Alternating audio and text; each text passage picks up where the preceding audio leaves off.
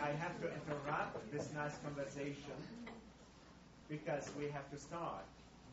And it's my great pleasure to welcome among us Professor Charles Butterworth, who is an emeritus professor of government and politics at the University of Maryland, College Park. He specialized in Arabic and Islamic philosophy, especially the political aspects of Arabic and Islamic philosophy. And his numerous publications include critical editions of most of the middle commentaries written by Ibn Rushd, Averroes, on Aristotle's logic. And he also translated. Choose another chair. Sir. He also has written and translated books and treatises written by Averroes, Al-Farabi, and Al-Razi, as well as Maimonides. And I'm glad that we have here representatives of the Department of Philosophy among us. Now, before he joined the University of Maryland, Charles taught at different universities, among them Sorbonne, Harvard, Georgetown, where he's teaching this year too. Now, I'm looking forward to your presentation, and I wish to thank very much the Mershon Center, the Middle East Studies Center, and the Department of Near Eastern Languages and Cultures of The Ohio State University, who made this event happen. Welcome. Thank you.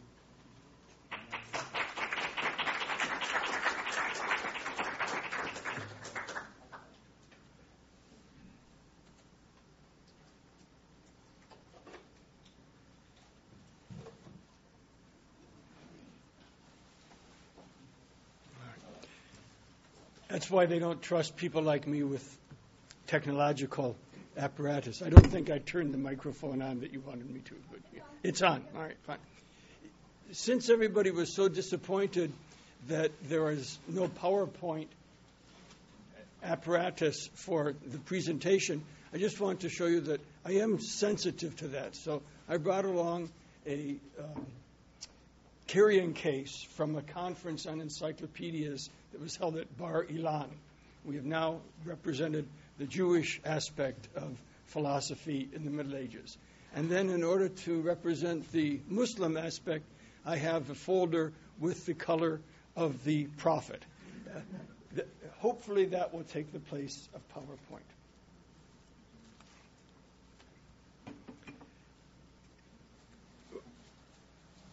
The political aspects of prophecy in Islamic philosophy is the title of the presentation that I would like to make. And I will begin with an introduction and then speak about 4 different themes that help us understand what's going on with Islamic philosophy and the question of prophecy or law-giving. Namely, talk about the setting, talk about us as human beings, the human condition, if you will. And then I would like to move to a discussion of law-giving per se, as well as lawgivers.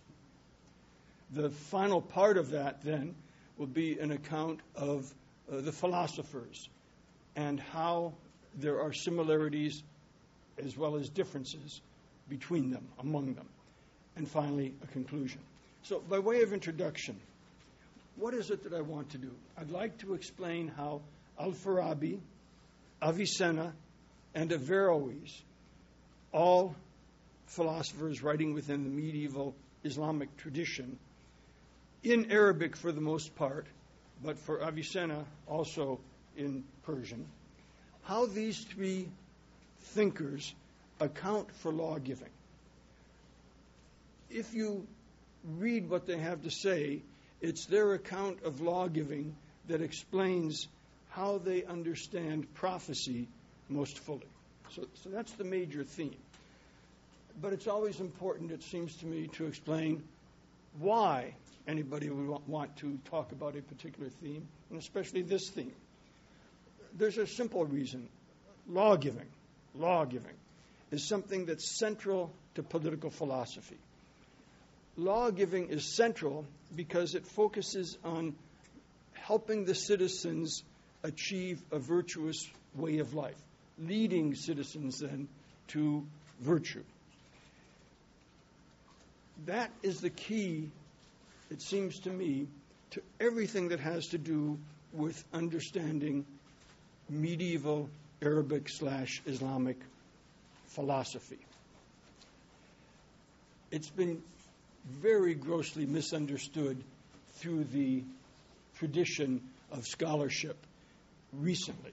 It's been misunderstood for a long time, but there are two figures who stand out, and since they've decided to begin taking pot shots at those who study medieval Islamic philosophy, it seems only fair to take pot shots back at them. I have in mind Patricia Krona and Dimitri Gutas. Patricia Krona, who is the director of the Center for Advanced Studies at Princeton, and Gutas, who is a professor of philology at Yale.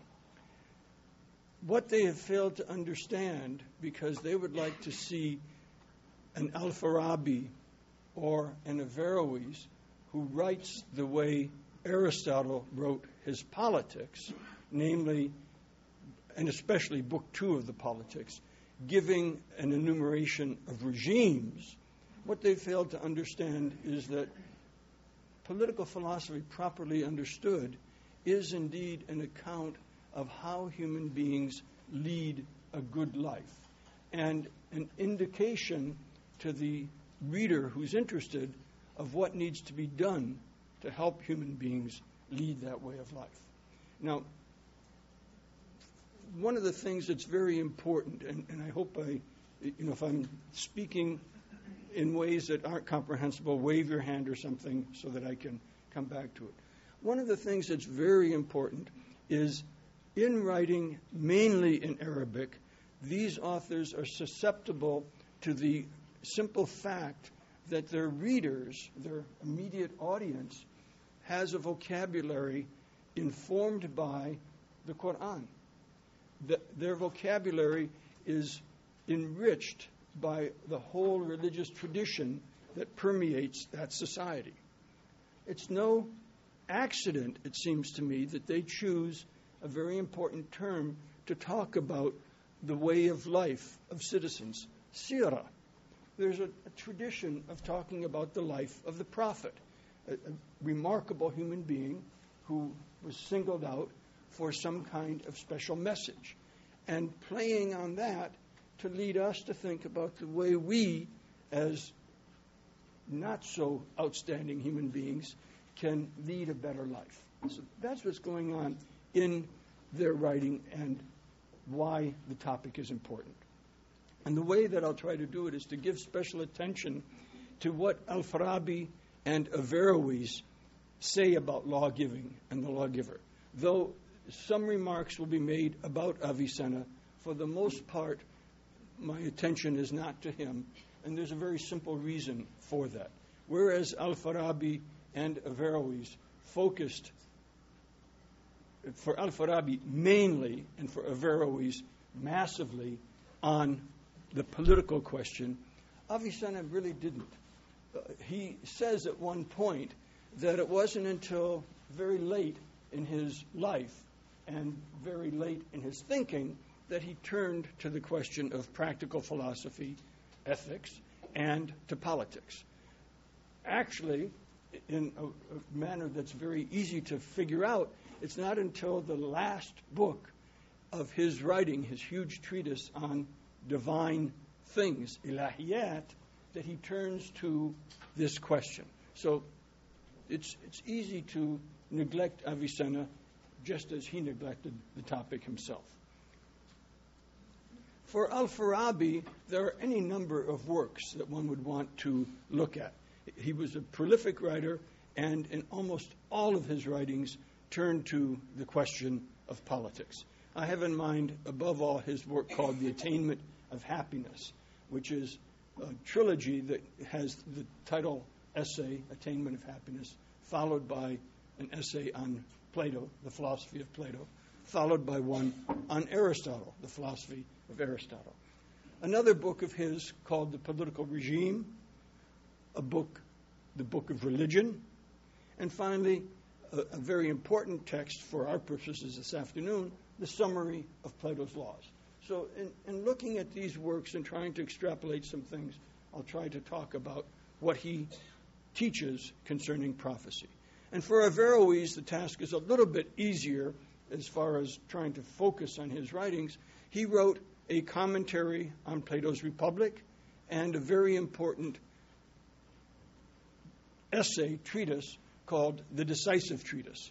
Like The Attainment of Happiness, The Decisive Treatise is part of a trilogy, and the Decisive Treatise is the middle part of a trilogy, a work that Averroes felt compelled to write because of the confusion beleaguering him and his community, the tension between religion and philosophy. So what's the setting? How does all of this take place? If you look at the tradition of medieval Arabic Islamic philosophy, the high point is a period of time that's, depending on how you want to define it, between 500 and 550 years, from about 826 until about 1406. And the figures that I have in mind in saying this is a man by the name of Al-Kindi, known as the philosopher of the Arabs, and who really begins philosophy in his time. He died in 866, lived in the eastern part of the Arab world, and represents the first attempt that we know about to come to terms with Aristotle and Aristotle's teaching, as well as with Plato and the teaching of Socrates. Al-Kindi is followed by a man known as Al-Razi, and then by somebody who will be central to our focus, Al-Farabi. Al-Razi and Al-Farabi are almost near contemporaries. Their dates are, for Al-Razi, 864 to 925, and for Al-Farabi, 870 to 950. So they overlap very much. Both of them lived in Baghdad. Al-Razi had a great reputation as a physician and wrote many treatises on medicine, but is also known for a couple of works in which he tries to come to terms with Socrates and with the Greek philosophy of his time in general. Well, I'll come back to Al-Farabi later. And then immediately following Al-Farabi, there's this huge figure, Abu Ali Hussein ibn Sina, or Avicenna, who lived from 980 until 1037. After Avicenna's death, for all practical purposes, philosophy moves west, before Horace Greeley came upon the scene. And the new dynasty that had come into being in Andalusia is now the center for culture and especially for philosophy. And so there you have Ibn Bajjah, Ibn Tufayl, and Averroes, all very close contemporaries. Ibn Bajjah, who died in 1138, Ibn Tufayl, who lived from 1110 until 1185, and Averroes, Abul Walid ibn Rushd, who lived from 1126 until 1198, mark the high point of philosophy in the West. And above all, Averroes, with his remarkable series of commentaries on Aristotle, who, for all practical purposes, made philosophy possible for Latin Christendom when they had no access to Aristotle's writings. And then there's a long hiatus from 1198 until sometime in the beginning of the 14th century, when Ibn Khaldun comes upon the scene. And Ibn Khaldun, who represents the last of what I would call the great period of Islamic philosophy, lived from 1332 until 1406. Of all of these people, you've probably heard most about Ibn Khaldun, because he's either the founder of sociology or the founder of critical history or the first social scientist, you name it. But what the reference is to his magnificent book called the Muqaddimah, a huge work, the introduction to a larger book of his, which is a reflection on the history of the Berbers and the Arabs. And he tries in some 7 volumes to set the record straight with respect to the way things happened and the way they should be recorded. So that's the big setting. What we need to remember when we look at Arabic Islamic philosophy is that in this tradition, as distinct from the Latin Christian tradition, clerics or jurists, ulama, fuqaha, theologians, mutakallimun, do not pursue philosophy. There's a very sharp divide between those who pursue philosophy and could be considered part of the cleric class, whose goal is either to explain the law, who engage in jurisprudence, fiqh, or to defend religion and talk about what makes Islam a special religion apart from all others, who engage in kalam, versus philosophers. That's different from what's going on, especially in Latin Christendom. Think about the figures you've studied, or that whom we continue to study when we talk about medieval Latin/Christian philosophy. Clerics all intent upon explaining the close relationship between philosophy and religion, and explaining above all that in the final analysis, philosophy, human inquiry, is subordinate to faith. You will not find that argument in Al-Farabi at all, and you will not find it explicit in Averroes. Averroes is much more subtle than Al-Farabi when it comes to this question, but the way he was treated in the West, the epithet that was hurled at his Latin students, Averroists, and the whole idea that he set forth a double truth theory suggests that some people understood, despite his great reticence, some people understood that he was trying to subordinate religion and faith to philosophy. I do want to say one thing. I'm not going to talk at all about Jewish/Arabic philosophy, and just because it's not within the purview that I set up. But there are at least 2 figures who have to be considered when one talks about this great period of learning, from the early part of the 9th century to the very beginning of the 15th century. Yuda Halevi and his book of the Kuzari, an attempt to explain and to defend Judaism against all of the attacks made upon it, and to explain and defend philosophy. So that's one person.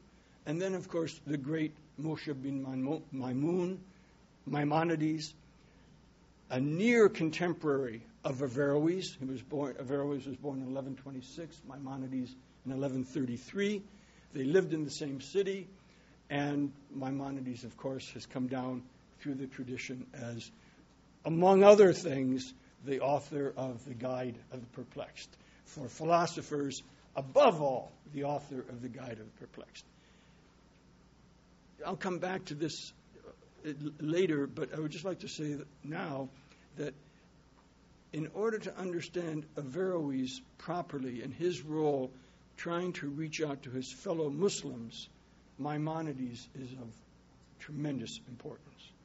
In order to understand Al-Farabi properly, Maimonides, because he was willing to admit just how subtle Al-Farabi was, and sometimes explains that subtlety, is also of great importance. Philosophy in this Arabic tradition is an investigation that's undertaken for its own sake, not to further a religious goal. You've all heard the famous statement, philosophy is the handmaiden of theology.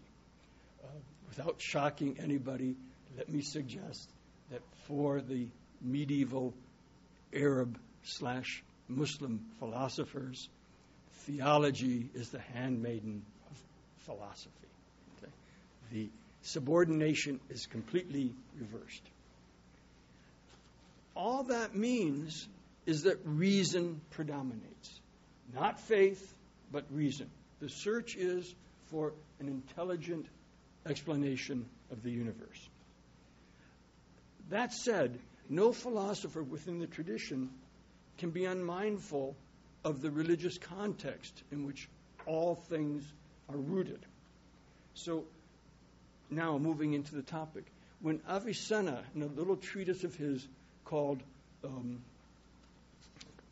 The Division of the Rational Sciences, when Avicenna tries to explain what law-giving is, he speaks as follows. He says that when the philosophers speak of law, what they mean is traditional law. When the philosophers speak of namus, Arabic for nomos, for conventional law, what they mean is sunnah. All right? So he puts it immediately into the tradition of religion central to all of his readers. He goes on and he says, through this part of practical wisdom, one becomes cognizant of the necessity for prophecy and the need the human species has of law, capital L, Sharia, okay, for its existence, preservation, and life to come.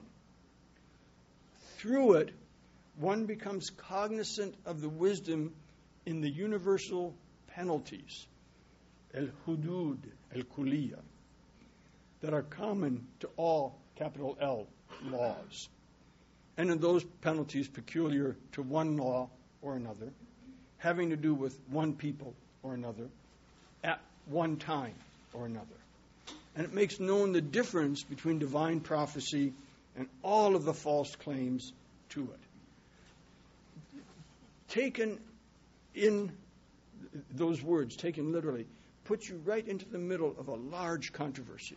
And Avicenna is trying to point to the idea that the philosophers, even going back to Plato and Aristotle, are not in any way antagonistic towards religion, but what they're trying to do is to show its greater breadth. That means that Plato and Aristotle are guides. One looks to them in order to figure out what it is that we human beings are trying to do. Though they're guides, they play different roles. There's a number of reasons for this, and part of it just happens to do with transmission of learning across time.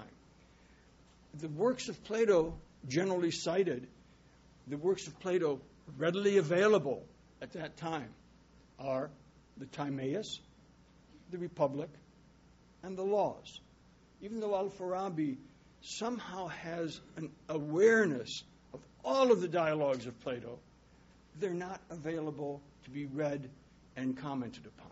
There's an oral tradition that accompanies a written tradition, but as far as we can tell, those three dialogues are the ones the Arabs in the Middle Ages had access to. All of the writings of Aristotle, however, except for one, are known. All of the writings except for the Politics. Okay? And just in case that's not enough, Al-Farabi, I think tongue-in-cheek, allows for two spurious writings by Aristotle. A letter that he wrote to Alexander and another one on theology. This is in a strange treatise of his called The Harmonization of the Two Opinions of the two sages, Plato the divine and Aristotle. And if the title isn't enough to tell you that something strange is going on, open the book and you'll see that all sorts of tricks, all sorts of fireworks await you. Now, just to show you how this works, going back for a moment to Avicenna. When Avicenna speaks about law and tries to remind us that there is no tension, he then goes on and he says something exceedingly strange. It's Plato and Aristotle's book on politics in which we find a discussion of laws. And the Arabic is just as obscure as the phrase that I just gave you in English. Kitab Aflatun wa Aristoteles fi al-siyasa. What does that mean? Aristotle wrote no book on politics that the Arabs are supposed to know, and certainly no book on laws. Okay? Plato did. So Avicenna is being just a little bit loose with the facts. He then goes on, and this is what keeps my focus on prophecy. He says, what has to do with prophecy and law, capital L, is contained in their two books on laws, small l. What has to do with prophecy and think Torah, okay, which is the equivalent of Sharia? What has to do with prophecy and Torah/Sharia is found in their two books on nomoi, on conventional laws. That's mind-boggling, and we have to figure out how that comes about. Okay. So what is the human condition? Why do we find ourselves talking about these sorts of things? In the beginning, when you look at human beings, it's obvious that what they are intent upon immediately is the necessary and the useful. How can they tend to food, shelter, and things that help them lead a more comfortable life? The well-being of the body, the well-being of the senses, things like that. And once that's been taken care of in a moderate manner, then pleasure, the pursuit of pleasure comes about. Pleasure that comes from understanding the causes of things, useful things as well as not useful things. And that leads to looking at statues, listening to pleasant sounds, enjoying smells, and so forth. It's this kind of pursuit that sets human beings apart from the other animals. We want to know about our body and about our senses. We also want to know about the causes for the things around us. As Al-Farabi puts it, the causes of the things in the heavens and on the earth. So ultimately what happens is that we come to discern that this thinking about the world around us is really a way of understanding ourselves, of coming to self-knowledge. That self-knowledge, the attempt to achieve self-knowledge requires that we understand the whole, the universe, and more importantly, our place in it. What are we doing here?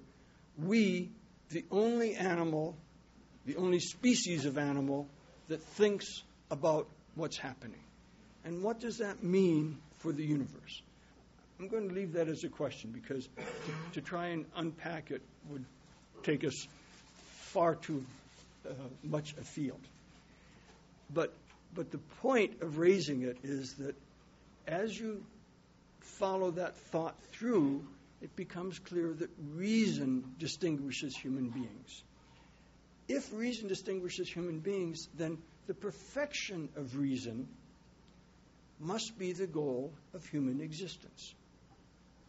And that's what we have to do everything possible to achieve, to make our reason fully able to explain the world.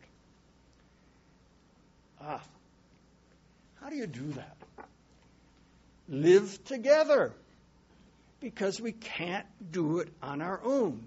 we have never encountered a human being who had all of the human excellences on his own. But we do see human beings who are good at a few things, and if they associate with others who are good at a few other things, everything works out well. Political community. Right? Let me read a passage to you from a delightful little book by Al-Farabi called The Selected Aphorisms. A book, by the way, that at first came to our attention with the title Aphorisms of the Statesman. It was because, like so many of the things that we work on in this period of time, manuscripts come down to us that are incomplete or are truncated. And somebody had decided, because of the occurrence of the word madani, either citizen or statesman, that these aphorisms must be called fusul al-madani, aphorisms of the statesman. And then another manuscript that was much better came along, and it was clear that what they should really be called is fusul muntaza'a. Okay. So here's the key. I'm reading two aphorisms to you, number 88 and number 89. Very short. The regime, taken without qualification, is not a genus for the rest of the sorts of regimes, but is rather a kind of ambiguous name for many things that are consistent with it, while differing in their essences and natures. There's no partnership between the virtuous regime and the rest of the sorts of ignorant regimes. And let me just rephrase that, because there's a key term there. There is no common link between the virtuous regime and the sorts of ignorant regimes. Now, I'll come back to that issue in a moment. What then is a virtuous regime? Al-Farabi explains immediately. The virtuous regime is the one through which the leader gains a kind of virtue he cannot possibly gain otherwise. Namely, the greatest of the virtues a human being is able to gain. The ruled gain virtues with respect to their this worldly life and the afterlife that they could not gain except by means of it. With respect to their this worldly life, it is, first of all, that the body of each one has the best traits possible for its nature to receive. Two, that the soul of each one has the best conditions possible for its individual nature and for its power to obtain the virtues that are the reason for happiness in the afterlife. And three, that their subsistence be better and more pleasant than all the sorts of life and subsistence that others have. Now, that's a lot of words, but hopefully it's clear. There's two things that are very important. Al-Farabi just spoke of the afterlife, but he didn't say a word about the advantages that political community has for the afterlife. He focused only on this life. Part of what's going on in the writings of people like Al-Farabi, Averroes, Maimonides, is an attempt to say things that will lull you into a kind of complacency and thinking, assuming that what you're reading has nothing that's going to shock your religious predilections, and then pulling the rug out from under you as they go on. This is one. You thought you were going to get into politics so that you would have a better life in the world to come. But politics is all about this life. Okay? The other thing that's so funny is that first passage that I read where I said the partnership between this generic regime and particular regimes. Anybody who reads the Quran and comes across this word that Al-Farabi used in that context cannot help but think of the terrible partnership that is condemned over and over in the Quran. The tendency people have of associating other gods with God. Okay? So Al-Farabi's generic regime, like God, stands apart. Okay? I don't want to push that too far, but you can see where it's going. Okay? All right. why do we get to law giving? What's the need that people have for lawgivers and for law giving? It's really quite simple. We need a teacher. We need a guide. And so somebody comes along who's able to use instruction, persuasion, even compulsion to get people to do what they must do. This is set forth very, very clearly in that book I mentioned, The Attainment of Happiness.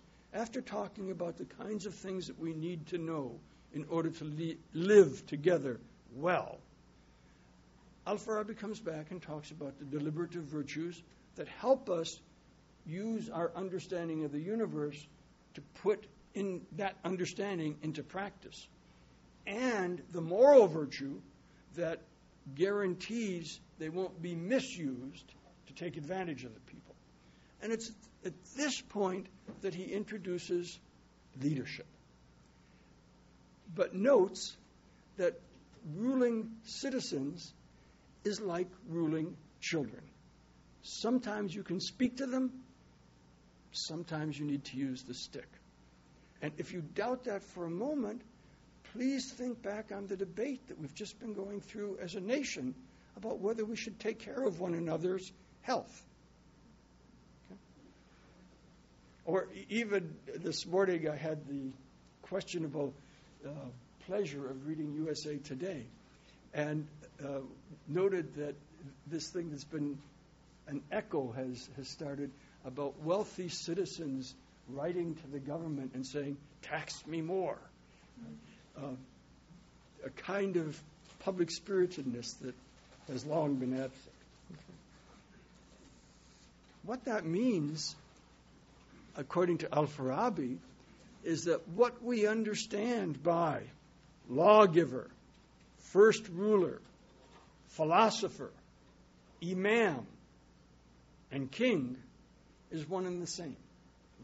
It doesn't mean that they all are, as we see them around us, one and the same. But what we mean by them and what we expect from them and how they're supposed to operate in order for politics to work is one and the same. So what happens is that an attempt is made to explain what philosophy ascertains or what philosophy attains through certain knowledge. For that to be explained to the people, religion uses images, likenesses, arguments based on presumption. In the world of the philosophers, religion is important, but it does not have the certainty that philosophy does. Religion is a way to bring people along through the speech they understand. Prophecy is the ability to set forth things in persuasive imitations. Those imitations are set forth as opinions, but they're imitations that call forth action. In other words, what religion is from this perspective is opinions,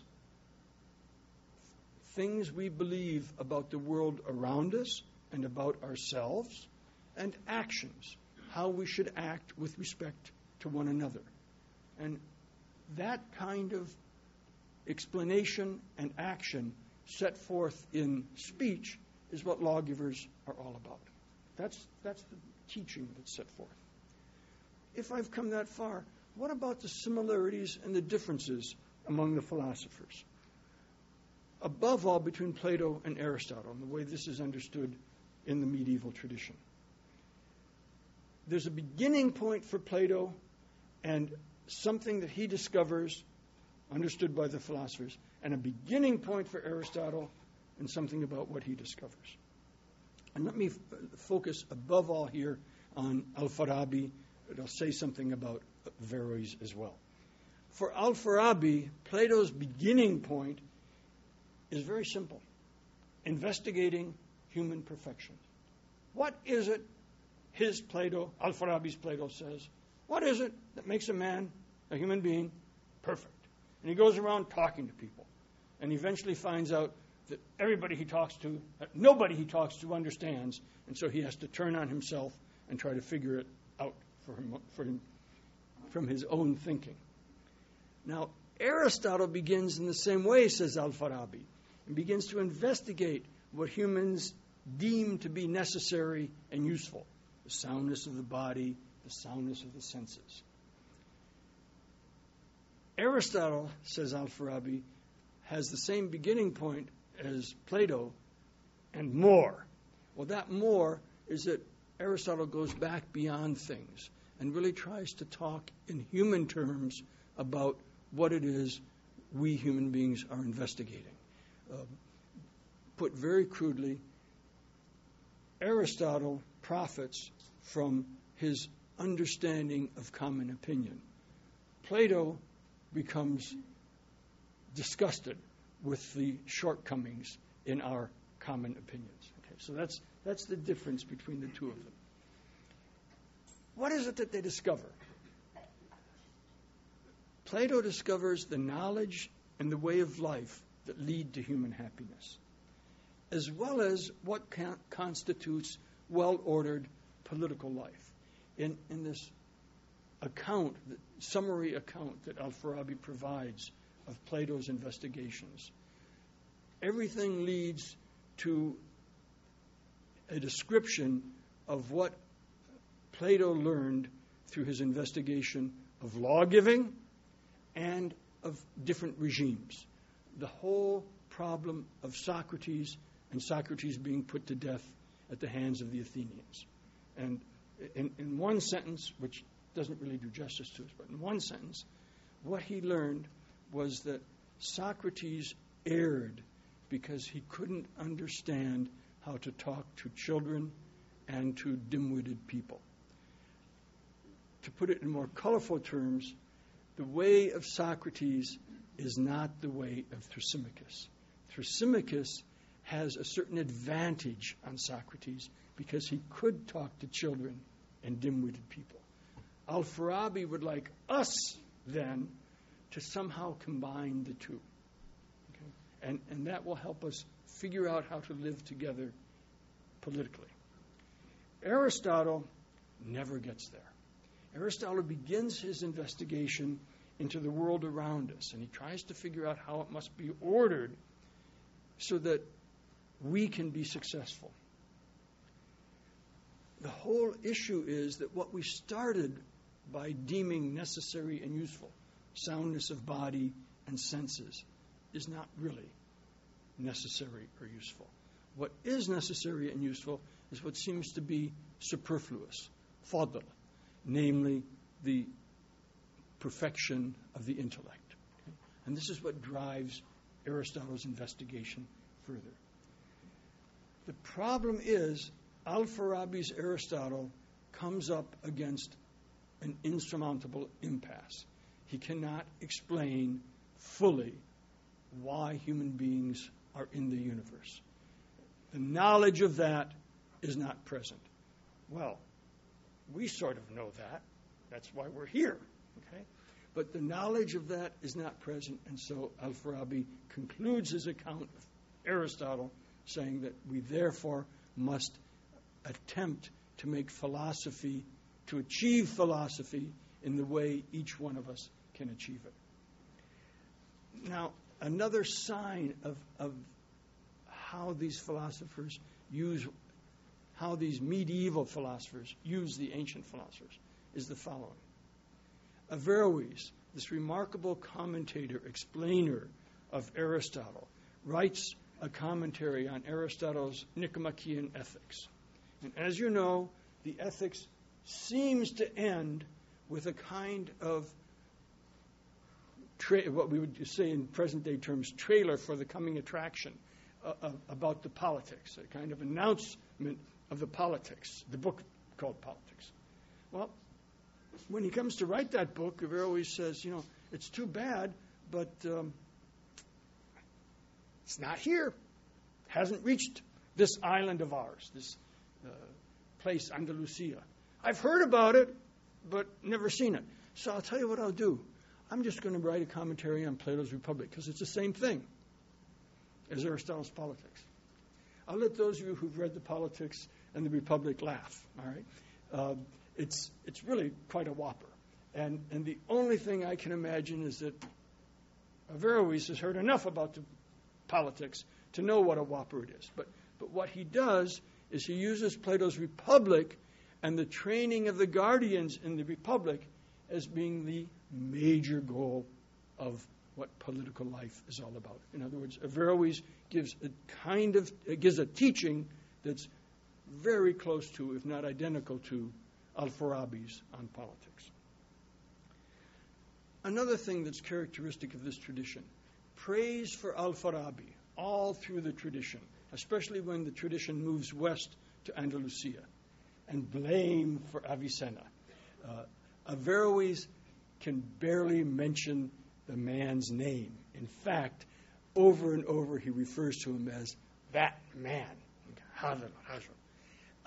Avicenna pushed things too far, opened exploration too far, and made philosophy almost impossible.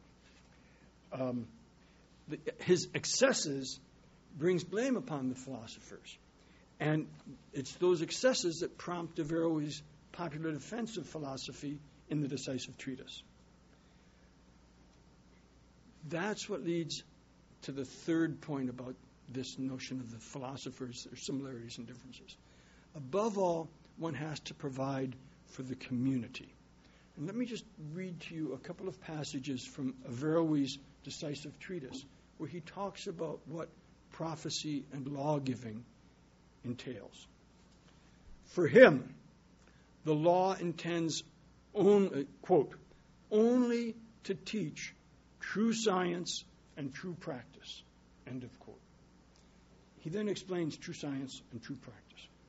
In his words, true science is cognizance of God, may he be exalted and blessed, and of all the existing things as they are, especially the venerable ones among them, and cognizance of happiness in the hereafter and of misery in the hereafter. That's what true science, or if you prefer, true knowledge, is all about. True practice, again, in his words, is to follow the actions that promote happiness and to avoid the actions that promote misery. And cognizance of these actions is what is called practical science. Now, in other words, the lawgiver is trying to do for the people in the community the same thing as the philosophers are trying to do in their setting forth practical science and theoretical science. Let me bring this to a conclusion. I'll do it very briefly because I see time is running away. Three points. However we approach the question of what it means to live a good human life, there's one answer. To attain happiness. To be as fully human as possible. To have human perfection. Now, it's agreement about this answer that links philosophy and religion. And from that perspective, the goal of religion is the same as that of the virtuous city. That's why Al-Farabi can assert that the meaning of philosopher, imam, first ruler, lawgiver, and king is the same. If there's disagreement, the disagreement arises only when proponents of religion insist on restrictive interpretations of texts that they probably don't understand. And that's what Averroes is trying to do with this treatise that he wrote, the Decisive Treatise. Finally, what's the highest perfection for a human being? Well, according to Al-Farabi's Plato, and according to Al-Farabi more generally, to know the substance of each existing thing, especially the substance of the human being, and to live so as to achieve that knowledge as far as possible. Now, this question of substance is what leads us off into all other kinds of speculation. But what does it mean to be and to be human? Okay? But I'll just draw two very short practical conclusions. In other words, from that kind of definition, the highest perfection is to live a philosophic life.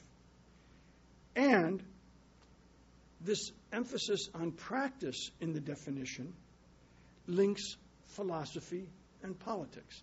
The emphasis on practice leads us back to the lawgiver and to asking, what's the intention of the law? What's the intention of the lawgiver? A final image. If you think in the terms that I've set forth, evoking the images of Al-Farabi and of Averroes, you'll see the lawgiver as a physician who has prescription for health. We need to follow that lawgiver. We need to follow that physician. We need to explore the prescriptions that he has. And the problem with people like Al-Ghazali, who will just be mentioned once, the theologian, jurist, who criticized the philosophers.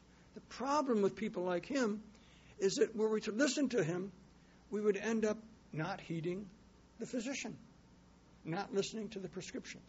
So that's the dilemma that the philosophers see us in and try to help us resolve. Thanks very much for your patience, and I'll be happy to answer questions.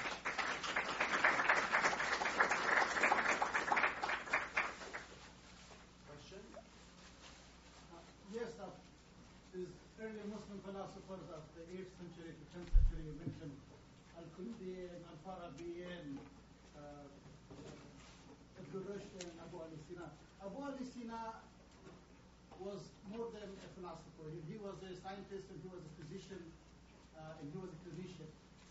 And he was a what? Clinician. Looking at the patient the way that he was dealing with it. How was he reconciling the notion of the argument of let's take that he writes about the immortality of the soul, of the revelations, and also the prophetic knowledge. And how was he, as a scientist, dealing with these from one end as a scientist and another one as someone that he believes in things unseen and as an empiricist? What kind of difficulties he was facing with reconciling these two kinds of notions? Let me begin sort of where you began. But what's fascinating, you're absolutely right. Avicenna comes down to us as the great physician. His book on medicine continues to be used in some places even today. I studied Arabic philosophy with a Iraqi who was born in Karbala, whose father was what is called a tabib Yunani. His father, another way of referring to him, of course, would be to say he was a pharmacist, but he was a Greek physician, and his father's book of medicine was Abu Ali ibn Sina's Kuliyat al-Tib, the generalizations about medicine. This book continues to be important. But Al-Razi, before him, was also a physician. Averroes, after him, was also a physician. People say that Al-Farabi knew medicine.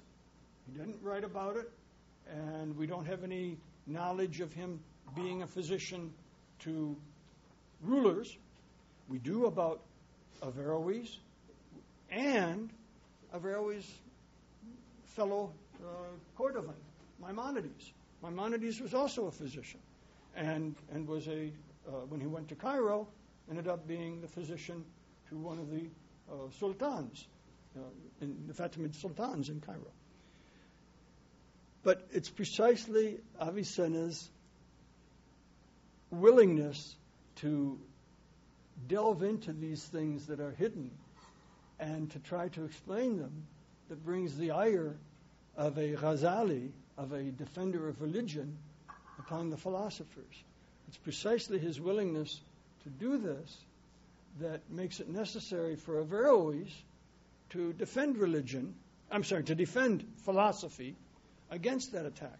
So it's those forays out of what we can possibly speak about intelligently that cause so much trouble.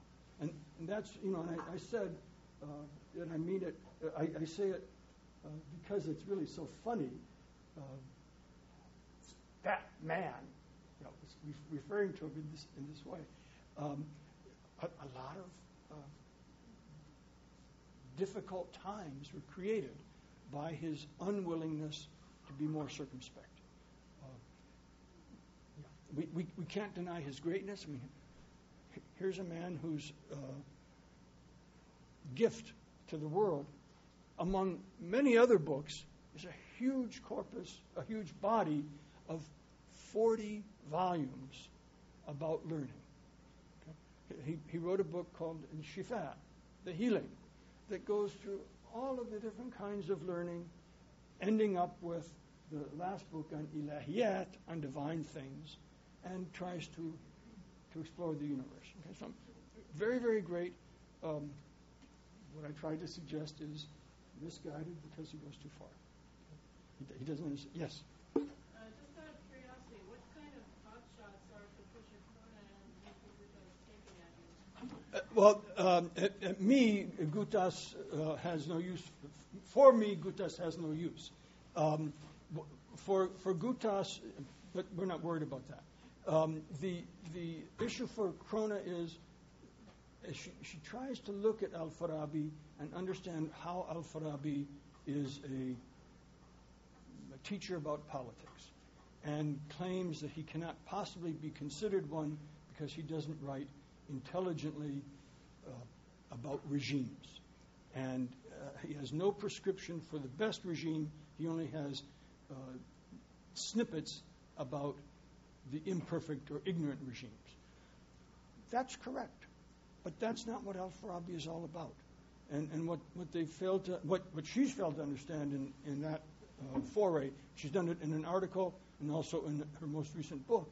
What she's failed to understand is what these thinkers consider philosophy to be all about, especially political philosophy. And what it's about is understanding the way of life that's the good way of life and how to bring citizens to follow it. Gutas is really even more impossible because he wants to claim that there's no political teaching in anybody until you get to Ibn Khaldun. And that the reason that Ibn Khaldun is a political teacher is because Ibn Khaldun has prescriptions about how cities ought to be ordered.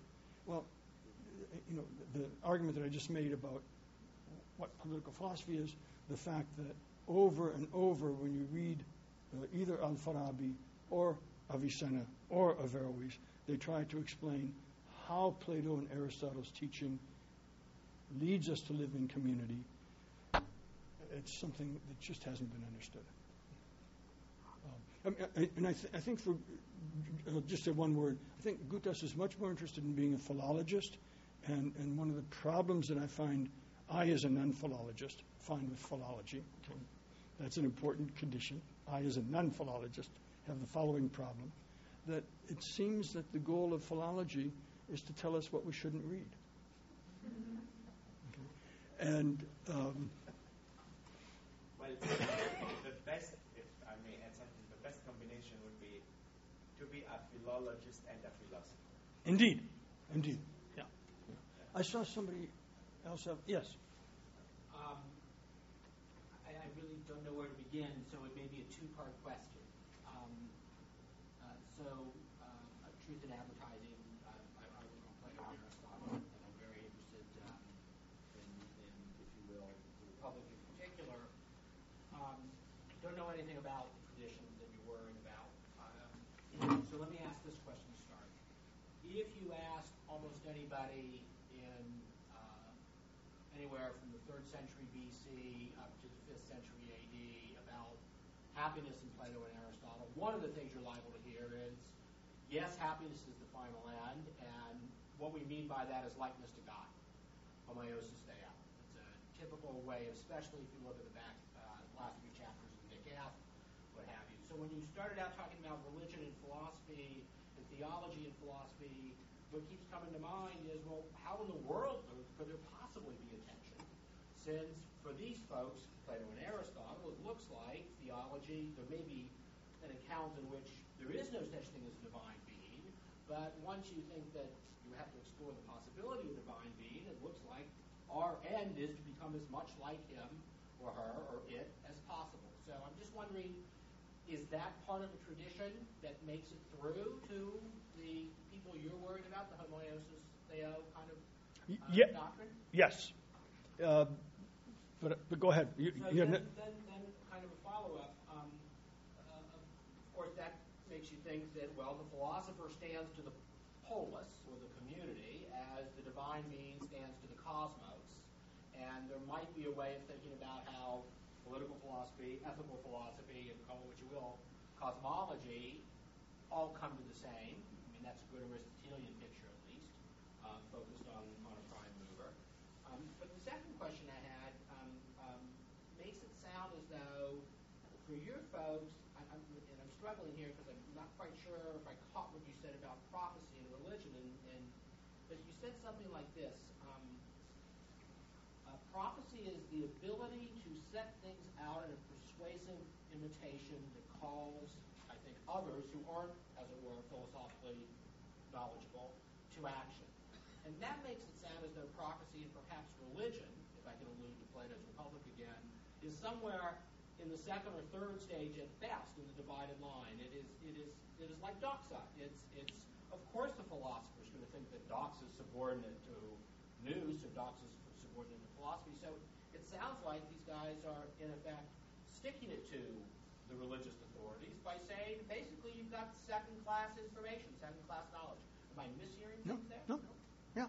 But, isn't that the way things are? Well, it may very well be, and that would be a descriptive claim about the politics but of this world. But our knowledge. I mean, we really would like to have knowledge rather than opinion. Yes? We don't, right? So we're trying to work through. But let me start all over again. First of all, being like God. There's a beautiful little treatise by Al-Razi on the philosophic life.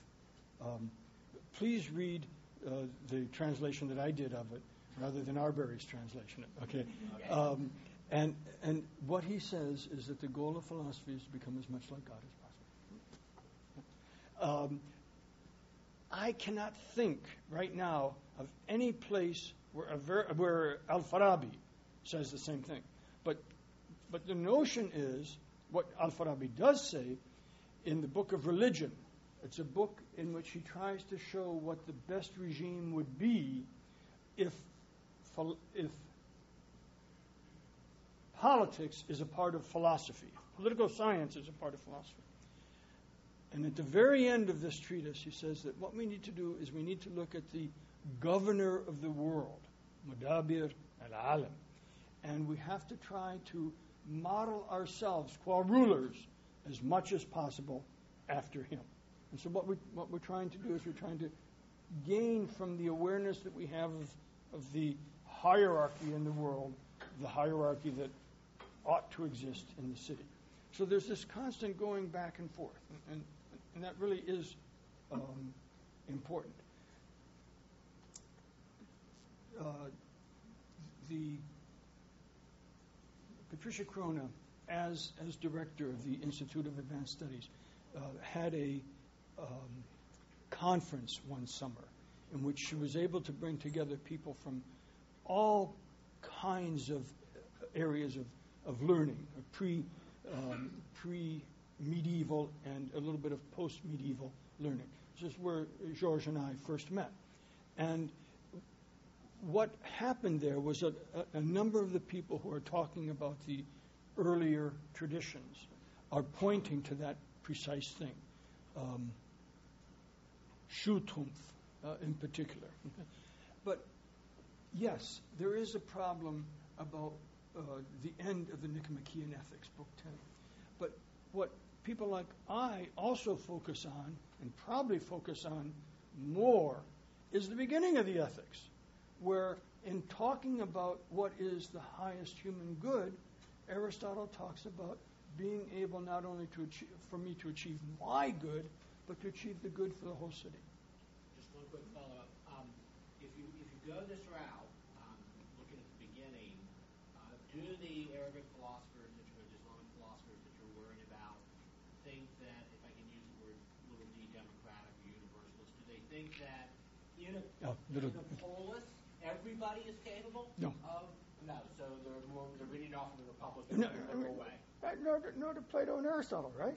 I don't want to comment on that. But, Okay. not Okay. my Plato it does, but I'm an outlier. I guess so. Okay. So no. Shortly, God willing, a translation of Al-Farabi's Political Regime will appear at Cornell University Press. In the Political Regime, what's marvelous about it is a taxonomy of the ignorant regimes. Among the ignorant regimes is the regime called the democratic regime. And it looks very much, at first glance, like Book 8 of the Republic and Socrates' tirade against the Demos. Okay? The problem is, what do you set your sights on as the ultimate goal? Freedom is not enough. That's the core of the argument. Please. I want to ask a big, naive question, and if it provokes loud hisses from the philosophers in the room, you can dismiss it and go on to one of theirs. I'm interested, you said you're not a philologist. Well, I'm not a philosopher, but one of the terms you use comes up in places where I hang out, among others, and I'm interested in what light you can shed on the historical evolution of it. The word siyasa, which seems to have a pretty good run in your philosophical texts, essentially in the meaning of politics. How closely does that correspond to the wider usages or the semantic range of siyasa and general Arabic usage in the period? In the Ottoman period, one finds this word associated with the Sultan's power of arbitrary discipline over his slave servants. So it has a connection with politics that really has to do more with being able to execute your slaves at will if they violate their discipline. And in that context, the word seems to acquire the meaning of politics in modern times. Is that a sort of optical illusion? I mean, did it always have this in the philosophical illusion? I mean, the explanations I've heard, just to wind off with a little bit of humor, I remember in the discussion not far from where Patricia Crona hangs out a number of years ago, where people said, well, originally the root from which it comes, siyasa, had to do with training a horse. Yep. And then siyasa meant this arbitrary power of discipline that in modern times it required the meaning of politics. And a Lebanese spoke and said, except in Lebanon where it means political corruption. So that's why. Well, you're sitting across from a Lebanese, so no, he's not the one who said that. Yeah. Who wrote about siyasa? Yeah. But okay, but no, I mean, originally, the word comes from bridle, right? Pulling a horse's head, and then we have to try and we've got a whole bunch of things we have to name and we have to talk about, and language is difficult in that way. So you want to talk about leadership, and you want to talk about rulership. And so you get a word about talking about a chief, the chef, okay, rais, okay, and then you use it to talk about riasa, chefdom or chieftainship, okay. And so then what do? Yeah, we're taking care of that. And now we got this sais, matsus, siyasa. Well, let's just call it politics. And problem. Because there's this other word that means city, Medina, and that also can have all of the significances that polis and politike. Okay, and so it's language is not exact, and it's an attempt to work these things out. But I don't know the Ottoman tradition at all. If it got corrupted, if it got used in that way, I would think it's a corruption. In the philosophers, siyasa is this attempt to talk about an aspect of ruling. And so Al-Farabi writes a book, and the title of the book is Kitab al-Siyasa al-Madaniya. Okay? The book of the political. No, that's not going to work. Okay? And so you say, well, let's take Madaniya and we'll make it the adjective. It is in a position of adjective, and we'll call it political. Well, what do you do about siyasa? Well, the book of political leadership. It doesn't work too well. Let's just call it siyasa regime. Okay? And so then what's really happened is that siyasa has come to have the same function as politeia, okay? Without all the other baggage that we've added onto politeia. But so that's all that's happening in this attempt to understand this.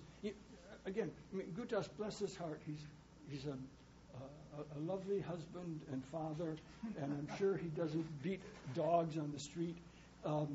But when he comes to this, he can't figure out what to do.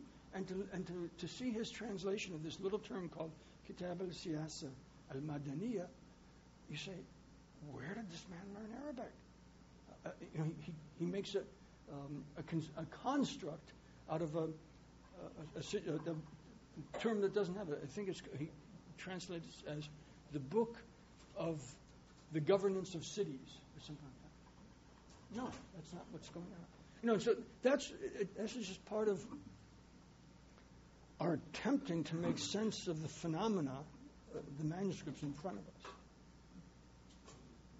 Okay, yes? Could you expound a little more on your beginning comments regarding that difference between Christendom and Arabic Islam in terms of the relationship between philosophy and religion? And, just open that up a little bit. Okay. I have a very dear friend who used to be a Franciscan priest, Stephen Brown, teaches theology at Boston College. And once in the course of a presentation that I made, I flippantly said, for Al-Farabi, theology is the handmaiden of philosophy. Steve Brown, Franciscan, okay, so very docile soul that's been trained to take the slings and arrows of human life with equanimity. He just became furious. One shouldn't talk like that. It's clear that philosophy is the handmaiden of theology, not the other way around. Okay. All I'm trying to say is that when you read these philosophers, what they're doing is privileging reason as the key and subordinating faith to reason. If you read the Latins, the medieval Latins, it's the other way around. You come up against Thomas. He's very happy to have you investigate philosophy, but you've got to understand that in the end there are things that philosophy cannot understand. Faith, however, can understand. And Al-Farabi would say there are things reason cannot understand. End of sentence. There are mysteries. Okay? This is part of the Avicenna problem. Avicenna tried to explain the mysteries and didn't. Okay? Does that... You don't look... Yeah, no, it's just I never heard this expressed this way before. Okay. And I'm not a philosopher. Well, we're not in the theology school. But if, you're saying that in that Arabic Islamic world, when philosophy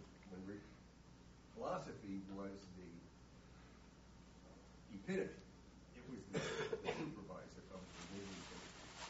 And then you go into that focuses then on the accomplishment of reason in its furthest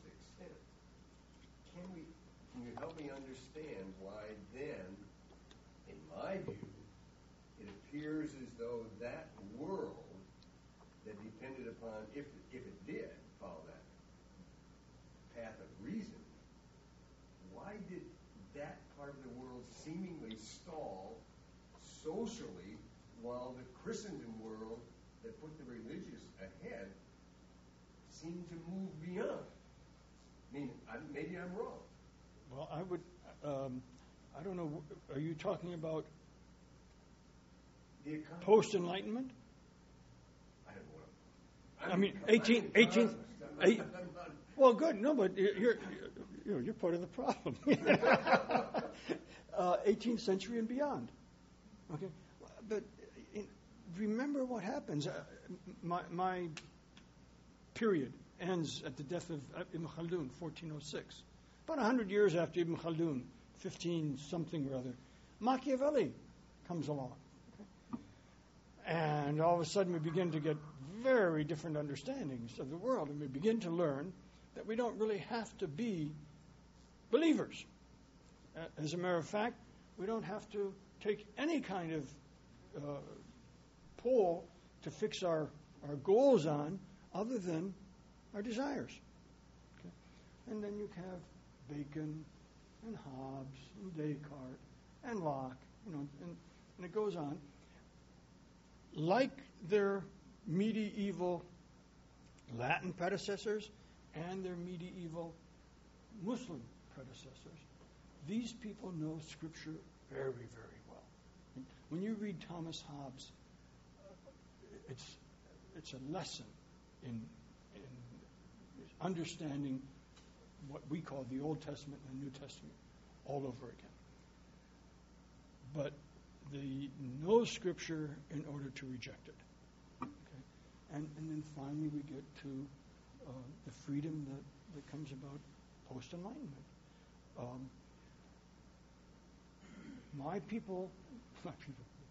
My story ends in 1406.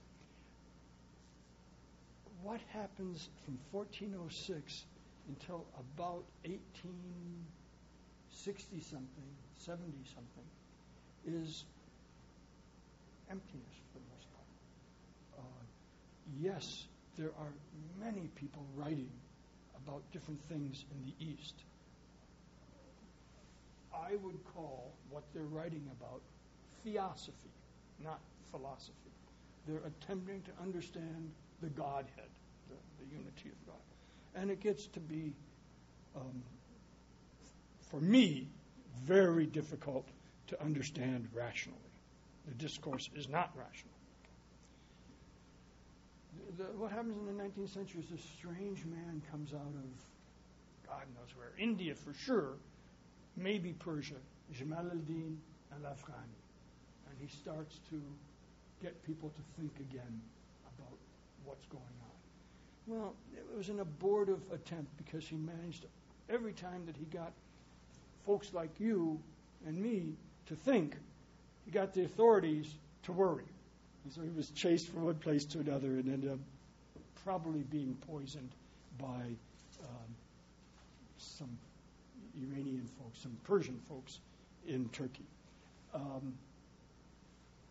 And then there's just strange kind of attempts in the Arabic Muslim world and also Persian world since then to jumpstart things all over again. Hassan al-Banna trying to organize the community leading to the Muslim Brotherhood. Sayyid Qutb being much more political, doing the same kind of thing. And then, of course, I'm jumping fast here. Ali Shariati and Ayatollah Khomeini in Iran. And then what we're now facing today. We may today have some real reformers on the ground. Tariq Ramadan may be a real reformer. There's a man in Egypt who's a televangelist by the name of Amr Khalid. He says, I don't want to step too hardly on toes. He's as empty as our televangelists. Okay, but he's also very, very charismatic and does great things with youth, getting them to think beyond the immediate. And there are people in Morocco doing the same sort of thing, and in Tunisia. In Lebanon, there's Hassan Nasrallah, who has organized a whole community. Will these individuals be able to bring the Arabic Islamic world, Persian world as well, into the 21st century? The jury's still out. We don't know. But what's fascinating is that they're speaking and being heard in a much more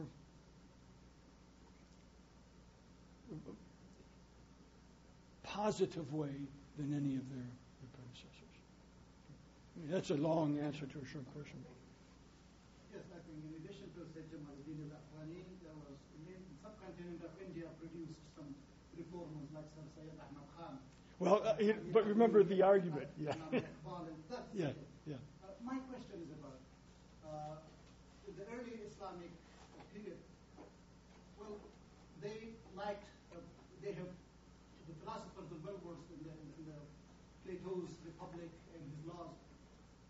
When was this ulama warisul anbiya really came? How early this became a sort of notion that, well, for many Muslim philosophers at the beginning, that an ideal state was when the messenger of God had direct line to the God, and then revelations and his knowledge, this and that. Then after his death, as Khatamun Nabiyyin, then ulama warisul anbiya, that ulama should be the one that who would be, I mean, among the fuqaha and others. Mm-hmm. When was that, how early was that concept really originated? That's what I'm looking for. I'm very much interested to know. I'm not a philosopher, I'm a political scientist. So this ulama warisul anbiya. Among the Shia branch still, in the Niyabat after 12 imams, it has to be this ulama, which should rule a Muslim society. Sure. But Sunnis have a little bit different than this. So this ulama warisul anbiya. No, I mean, remember that as in so many things that we do when we try to talk with one another in a formal setting, I've given a presentation that's focused on the philosophers. And somebody could give a very interesting, attractive presentation that focuses on the fuqaha, the jurists, and on the whole history of jurisprudence. As could one give, I'm not sure how close that would get to a political statement, but we'd learn what to do in order to live our lives in accordance with the Sharia, the revealed law. And somebody could do also a presentation giving the history of theology and talking about the different problems, human freedom and things like that that have been talked about. So, that's all there. What would be interesting to know and to study is what is the relationship between somebody like Al-Farabi, 870 to 950, and the jurists and theologians of his time. What kind of arguments did he get into? To the best of my knowledge, he didn't. But then the argument that he got into, and here's something that's very important from things I said earlier. I spoke about Latin Christendom, but there's a whole other branch of Christendom that's important. Eastern non-Latin Christendom. When the school closed in Alexandria, ancient learning continued because it was taken by Christians out east, up the coast of the Mediterranean, Antioch, and then further east across land to Haran and to Marv and places like this. As a young man, Al-Farabi came across a Nestorian Christian by the name of Abu Bishr Mata, who taught him Aristotelian logic. And then when Abu Bishr Mata went to Baghdad, they met up again when Al-Farabi came to Baghdad. And Al-Farabi continued to study with him. Big issue in the Islamic world words, speech, grammar. If the Quran is God's word, then the one science indispensable for human well-being is the science of language. We have to understand this language, Arabic, in which God spoke. So somehow Abu Bishr Mata, older man, gets into a public debate with a hotshot young grammarian. And the grammarian wipes the floor with him. It just, Abu Bishr Mata did it. From the records that we have, just didn't do it. So what Al-Farabi does write about is the relationship of philosophy and language. And he tries to show that as important as it is, language is subordinate to philosophy. So there's this argument that's going on, and then that continues, and there are some fascinating scholars, contemporary scholars, specialized in grammar who can carry on that debate and show the relationship between the philosophers and the grammarians across time. I think that would be interesting. Thank you so much. Thank you.